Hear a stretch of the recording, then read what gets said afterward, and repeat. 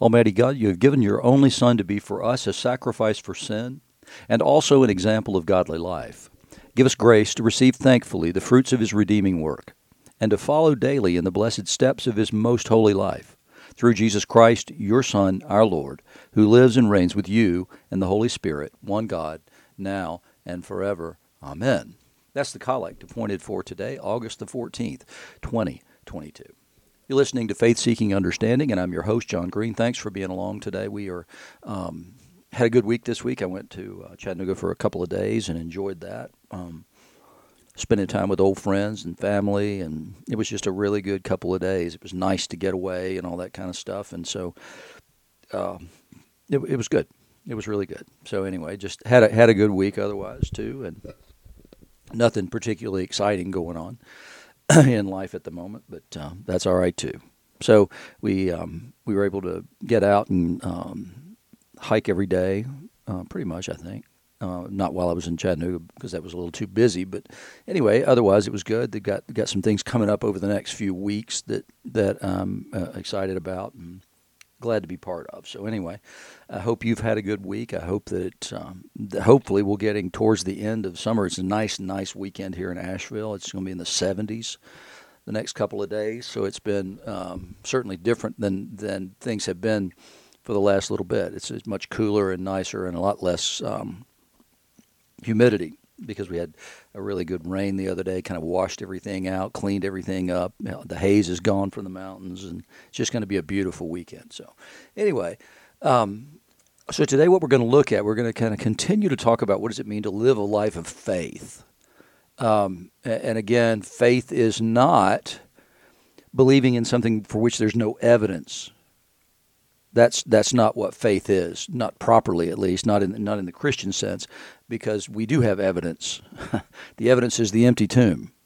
The evidence is the witness of those who saw the resurrected Jesus, interacted with the resurrected Jesus, and who told their stories in living memory of those who could have disputed those stories and codified those things for us. And then the continuing witness of the Holy Spirit in our lives and that will convince us of the same truths that Jesus was resurrected from the dead. So Thomas said, I won't believe until I see.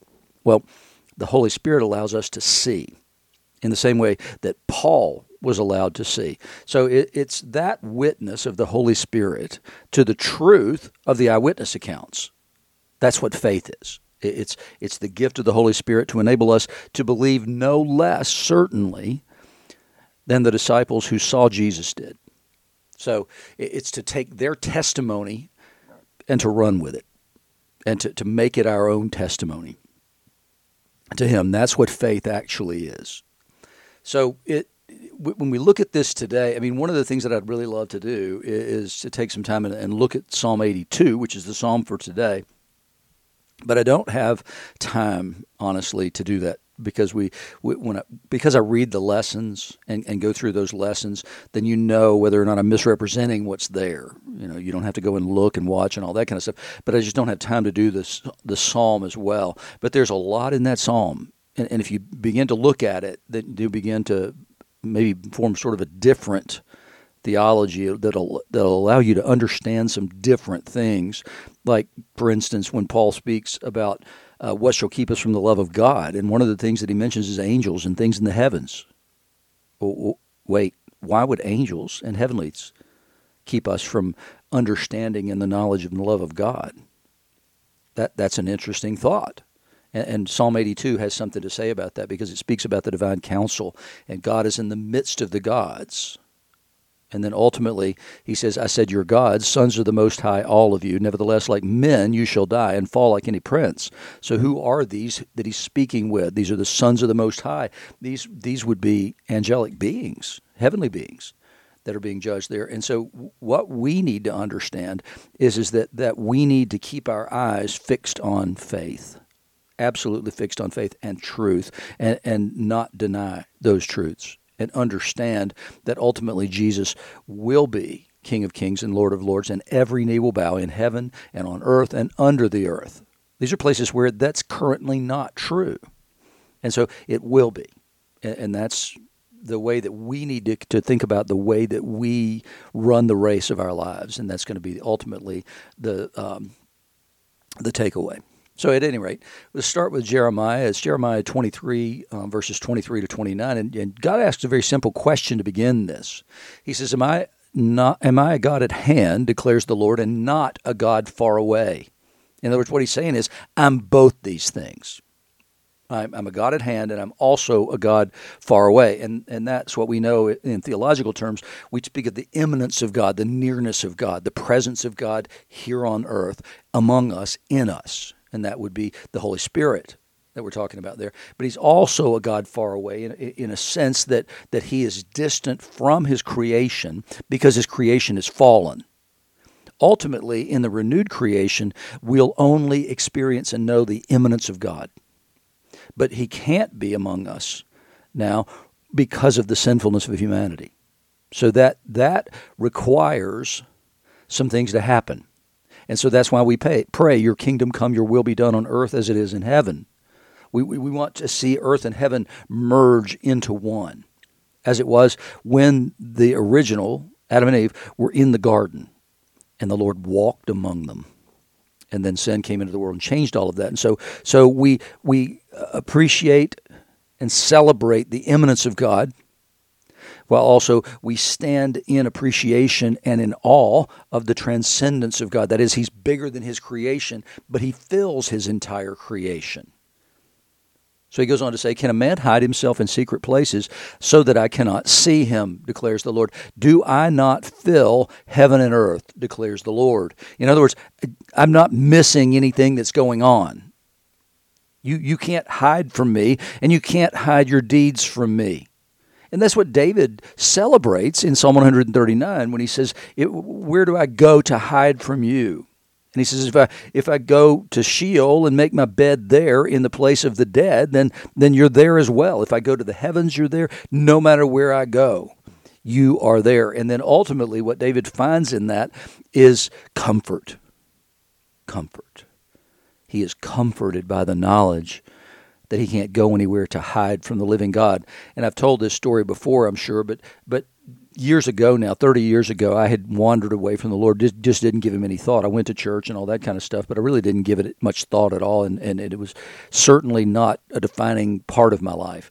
And then I made a deal with the Lord that I knew I wasn't finding the fulfillment my soul needed in the places I was looking for it, which is self-help books, stuff like that, seeking after success, basically, more and more and more. And the more I had, the more I wanted.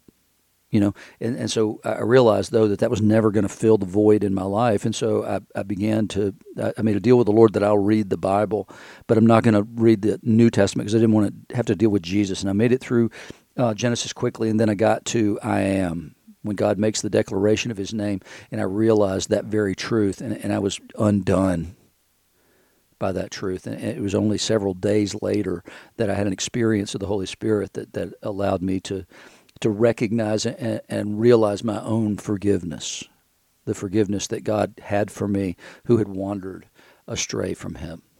And so it's a comforting thing that God fills heaven and earth. He said, I've heard what the prophets have said who prophesy lies in my name, saying, I've dreamed. How long shall there be lies in the hearts of the prophets who prophesy lies and who prophesy the deceit of their own hearts?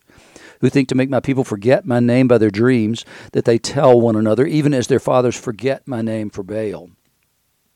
So what God's saying is these are false prophets, and they continue to talk about their dreams. I'm going to be honest with you. I'm tired of some of the prophets who have become popular on the right side. And when I say the right, I mean the right and left side of things. All these people who for months and months and months prophesied certain things concerning the 2016 election, and who now are still convinced in some weird way that Donald Trump is president and whatever, all this other stuff that's going on.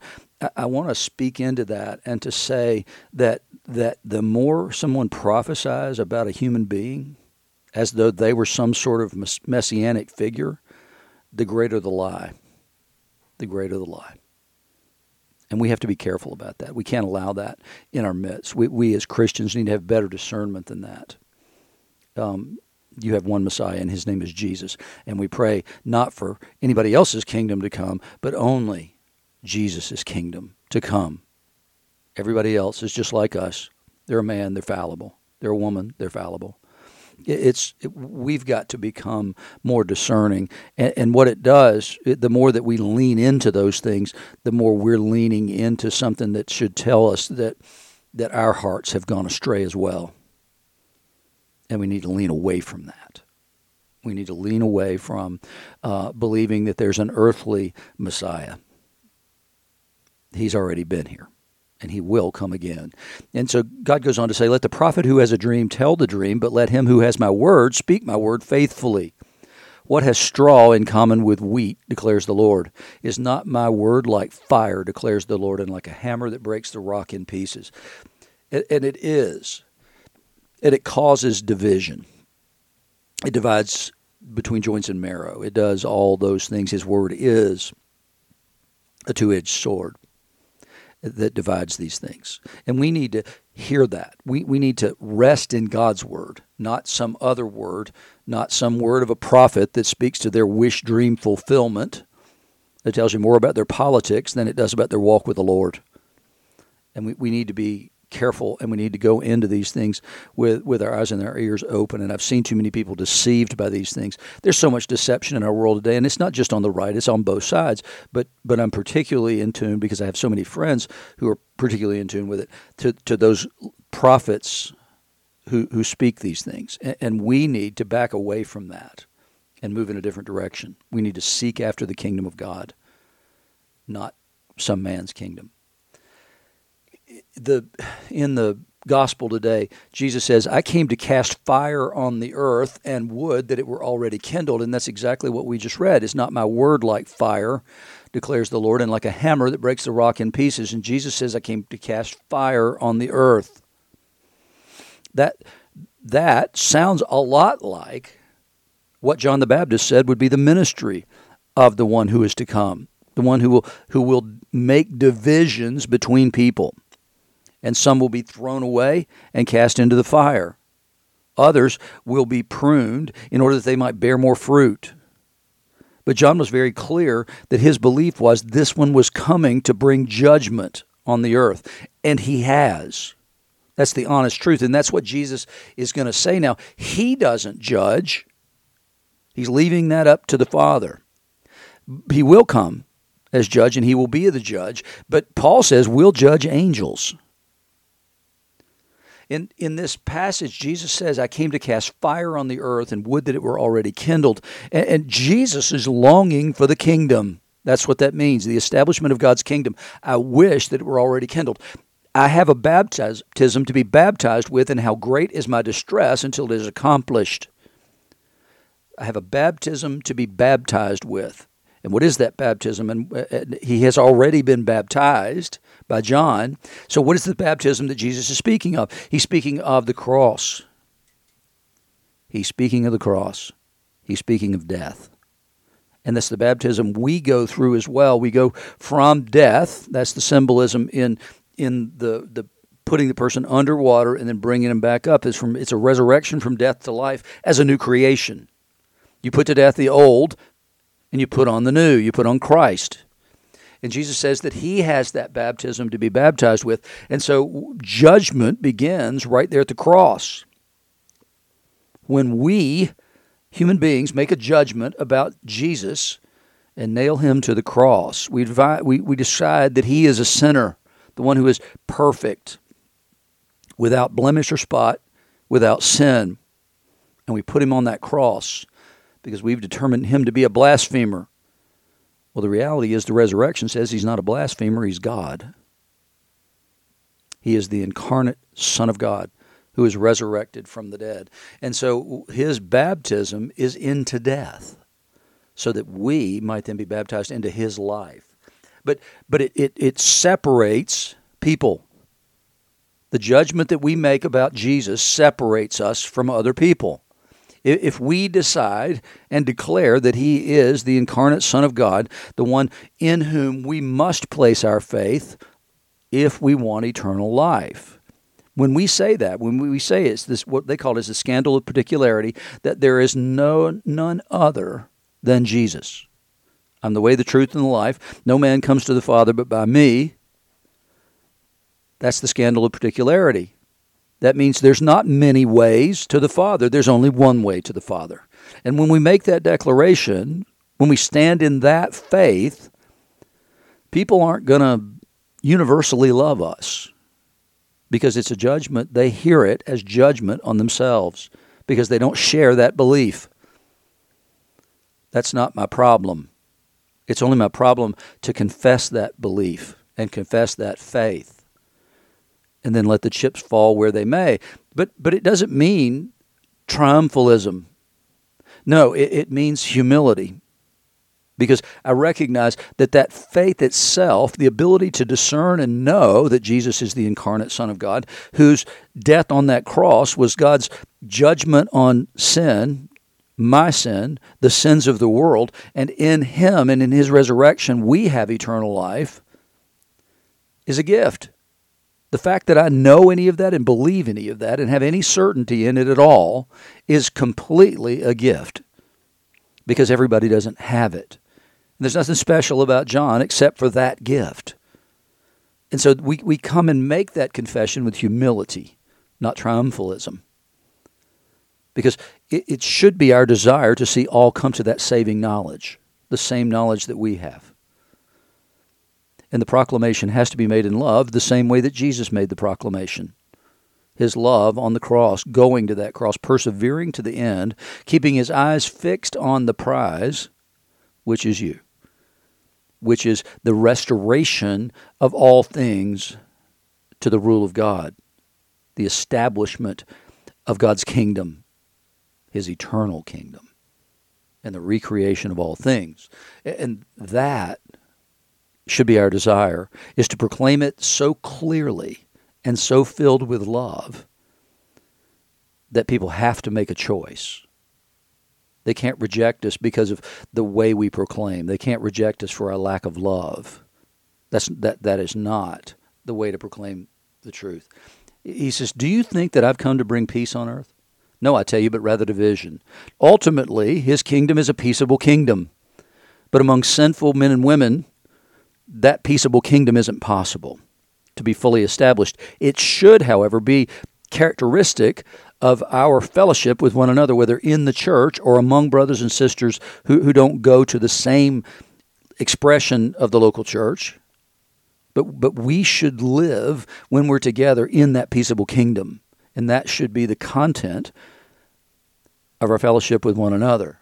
It is the peace that Jesus has established between us and God and us and other believers. And we should not be the cause of division with non-believers. That's a decision they have to make, to be divided and separated from us. It's our goal to reconcile all of humanity to him and to one another. And we do that through the proclamation of Jesus, because then we all submit to his kingship. And we stop the self-seeking and the self-aggrandizement. He says, I didn't come to bring peace, but rather division. From now on, in one house, there will be 5 divided, 3 against 2 and 2 against 3. They'll be divided father against son, son against father, mother against daughter, and daughter against mother. Mother-in-law against her daughter-in-law, and daughter-in-law against her mother-in-law. Those are just, it's a repetition of the same thing. But what it's expressing is that division is going to be complete. And it's not going to be one-sided. He says, he also said to the crowds, when you see a cloud rising in the west, you say at once, a shower's coming, and so it happens. And when you see the south wind blowing, you say there'll be scorching heat, because that's coming off the desert in that situation. If it's clouds rising in the west, then it's coming from off the Mediterranean, and it's coming your way, and so it's going to be filled with precipitation. So that's how you know that a shower is going to happen. And when you know that south wind is blowing, then you say it's going to be hot, because that's coming off the desert and it's bringing that with it. He says, you hypocrites, you know how to interpret the appearance of earth and sky, but why do you not know how to interpret the present time? And what is it that they're failing to interpret here? They're failing to interpret Jesus. They're not recognizing who he is. He says, you get these signs and you know these obvious things, and everybody in the world knows them and sees them and accepts them for what they are, that they're reliable indicators of what's to come. But you're missing it here. You're missing it completely. In all the witness that I've given you, in the words that I've spoken, and the things that I've done, and you're still misinterpreting the times. You're still not realizing God himself is among you. The kingdom of God has come into your midst. That is what they're missing. It's what they're failing to interpret. And it's because, in too many cases, we listen to other voices rather than the Word of God. We spend less time in the Word than we do on Twitter. We spend less time in the Word than we do watching television, watching the TV news, consuming the news of the day. And everybody who tells you the news of the day has their own particular slant on it. The only way to navigate these times when we're being lied to constantly by everybody in power, the only way to navigate those times is to listen to his voice. And then we can begin to interpret the times better. And we can begin to see more clearly. And we can begin to see the need for the coming of his kingdom more clearly. But then we can also see the inbreaking of his kingdom, because it continues to advance even to the present day. And we need to be wise to those things rather than preoccupied with things of earth. If we preoccupy ourselves with the things of earth, then we're dependent upon other sources to tell us these things. And then how do we interpret those things? If we stay focused and fixed on him, then we can navigate life better, because we're not being misled and we're not being deceived. In the passage from Hebrews today, we're in Hebrews 11, verse 29 through chapter 12, verse 2, and we're continuing with the sort of the roll call of faith and what does it mean to live by faith. He says, by faith, the people crossed the Red Sea as on dry land, but the Egyptians, when they attempted to do the same, were drowned because they didn't do it by faith. God didn't call them to do that. And so the Hebrews stepped out into dry land because God had told them to. The Egyptians were listening to other voices, and they were drowned. By faith, the walls of Jericho fell down after they had been encircled for 7 days. It takes faith to follow the battle plan that Joshua was given. Just march around the city blowing horns and shouting. But by faith, Rahab, the prostitute who was in Jericho, did not perish with those who were disobedient, because she had given a friendly welcome to the spies. So she provided them hospitality, and she also gave them important information. And that important information was very simple. It was, we have lived in fear and dread of you since we heard of what happened in Egypt, and then what happened to Og and Sihon, the giant kings that you destroyed when you came out of Egypt. We have lived in fear and dread. Why is that important? Because that's exactly the opposite of how the spies interpreted the land. These people are giants. They're too big for us. We can't do this. And therefore they were stuck in the wilderness for 40 years because they didn't have the faith to go into the land, because they misinterpreted it. They saw the evidence of their eyes, and they listened only to that one witness. And they made a decision and a judgment. And it was a wrong judgment. It was a tragically wrong judgment, because it condemned the people to being in the wilderness for the next 40 years. Rahab says, we've been in fear of you. We've been waiting for you to come. And we have not been waiting so that we can join you in battle. We have waited in fear and dread of your God. They had a greater fear of God than God's people did. And so Rahab provided the welcome, hid the spies, and then helped them get out of town in so many of the same ways that Abraham took in the three men, provided for them, and then went with them on their way to make sure that they got away safely and were unmolested. Rahab did the same. She provided for them, and then she gave them the exit plan they needed to get safely out of Jericho. So she's commended for her faith. She believed in the God of these Hebrews in such a way that she believed that they would conquer the city of Jericho, and she asked that she be saved. And what more shall I say? For time would fail me to tell of Gideon, Barak, Samson, Jephthah, David, Samuel, and the prophets. He said, look, I don't have time to go through all these examples. There's so many that we could go on and on and on. He says, who through faith conquered kingdoms, enforced justice, obtained promises, stopped the mouths of lions, quenched the power of fire, escaped the edge of the sword, were made strong out of weakness, became mighty in war, put armies to flight. These are all things that they did. And if you're familiar with these people's lives, then you can sort of identify as you go along. That's Daniel. This is Joshua. This is Gideon. These are who these people are. He says women received back their dead by resurrection.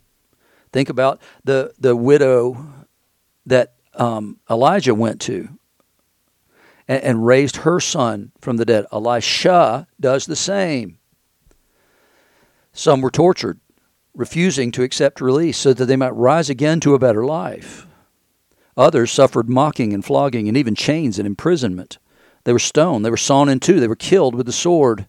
They went about in skins of sheep and goats, destitute, afflicted, mistreated, of whom the world was not worthy, wandering about in deserts and mountains and in dens and caves of the earth. Think of Elijah. Think about the prophets that were hidden in the time of Elijah. Think about David hiding in a cave from Saul and all these other things. And what the writer of Hebrews says is that ultimately the world wasn't worthy of these people. And these are all, if you want to talk about divisions, because they chose to follow the living God, we see all these divisions, right? We see the divisions about being tortured. Why were they tortured? They weren't tortured for political problems or political reasons. They were tortured because of their faith and their refusal to bend and bow the knee to any other god or any other power, including pharaohs, including Nebuchadnezzar, including whoever that they were supposed to be forced to worship. They said no. They drew a line in the sand and said, I will not do that. I will give my worship only to the living God who has proven himself over and over and over throughout history. And so that the world wasn't worthy because the world hated them.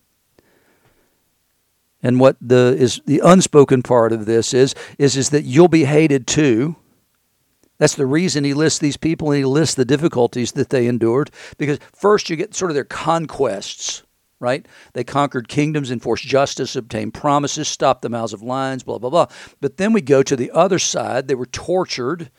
They were mocked and flogged, chains and imprisonment. They were stoned. They were sawn into all those things. So we get the opposites of these things. What he's saying is that sometimes it works out gloriously to be a part of God's plan. Sometimes it doesn't. He says all these, though commended through their faith, did not receive what was promised, since God had provided something better for us, that apart from us, they should not be made perfect. So he's pointing to the Old Testament people. He's pointing to those heroes of the faith in Judaism, and he says they didn't receive the fullness of the promise. The kingdom of God hasn't come on earth, hasn't been fully established yet, because we were a part of God's plan as well. So these people couldn't see the fullness of the promise because of us, because God loved us so much that he wanted us to participate in that as well.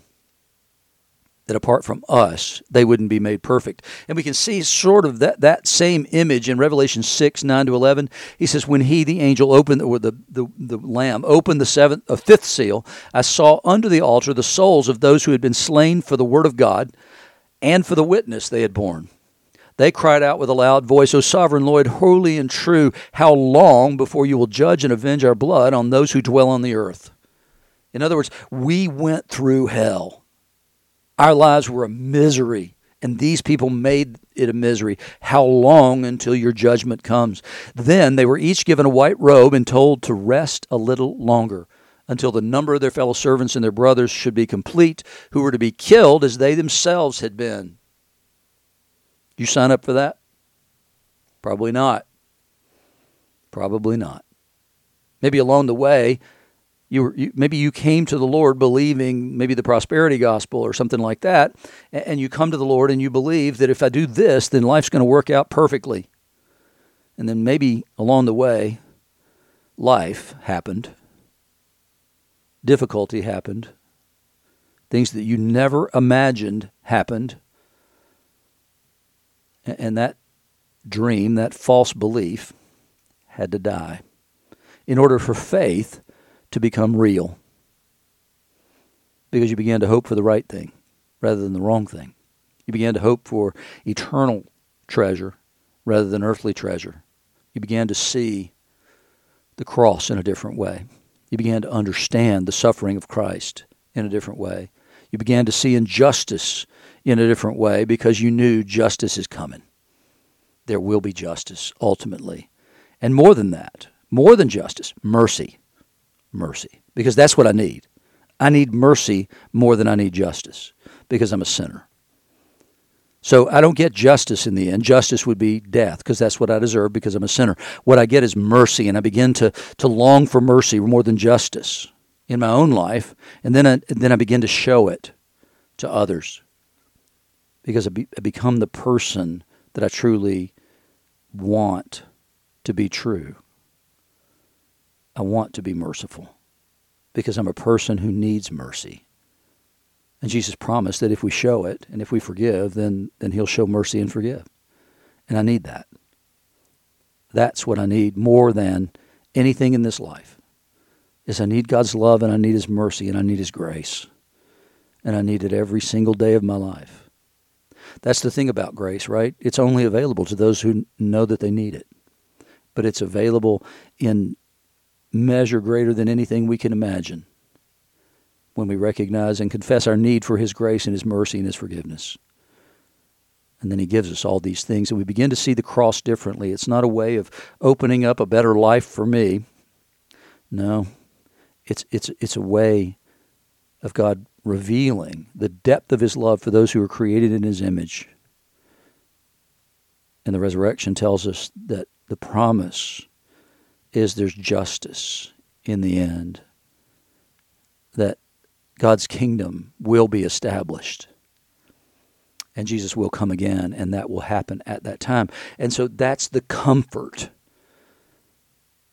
in that passage that I just read from the Revelation, and it's the comfort in the passage here from the Hebrews, is that we are waiting for the fullness of time so that God can bring more and more and more people into his kingdom. And that's what we need to fix our eyes on. God's still adding to his kingdom daily until his coming again. And so during that time, what we want is to participate with him in the building of his kingdom and to see others come into that kingdom. And we need to do it with the love of Christ compelling us to share those truths. He finishes up with, therefore, since we're surrounded by so great a cloud of witnesses, those who have gone before us, whose faith attests to truth, since we're surrounded by such a great cloud of witnesses, let us also be like them, lay aside every weight and sin which clings so closely, and let us run with endurance the race that is set before us. And why does it require endurance? Because it's hard. Because it's hard. And we need to run with endurance all the way to the end. He says, looking to Jesus, the founder and perfecter of our faith, who for the joy that was set before him endured the cross, despising the shame, and is seated at the right hand of the throne of God. And if you would appear there with him and be welcomed into those heavenly places, then you will run with endurance the race that is set before you. And we do it with this cloud of witnesses, he says, cheering us on, providing the example for us, providing inspiration for us to continue to run that race. And that's who we need to be for one another. That's the most important takeaway I want you to have today, is that's who we need to be for one another. Not just that invisible cloud of witnesses. We need a visible cloud of witnesses around us, cheering us on, encouraging us, asking us, how you doing? What's going on with you and the Lord? Are you persevering well? We need that way more than we need to talk about politics, more than we need to talk about sports. I'm talking about things I'm guilty of, so I'm not picking. So we need to be focused on him, He says, looking to Jesus, the founder and the perfecter of our faith. I have this wonderful image that a friend of mine gave me years ago, and that is their son was a cross-country runner. And he ended up being a good cross-country runner, but he had to grow into that. So when he was in high school, when he's in the ninth grade, he's running, and he did pretty well for a ninth grader. And then he got better and better as he got bigger and stronger and all that kind of stuff. And now he's his senior year. He's never won a meet on his own. He's never been first in a race. Well, this day, everything came together. And his mother was cheering him on. And over the last quarter of a mile, his mother, who was a runner herself, ran with him all the way to the finish line, cheering him on the entire way to his first victory. And he was embarrassed. And later, when she realized what she had done, she was embarrassed because she felt like an idiot for doing it. But the image that I see there is Jesus cheering us on, running with us all the way to the finish line if we'll allow him and if we'll take joy and delight in his company and his presence.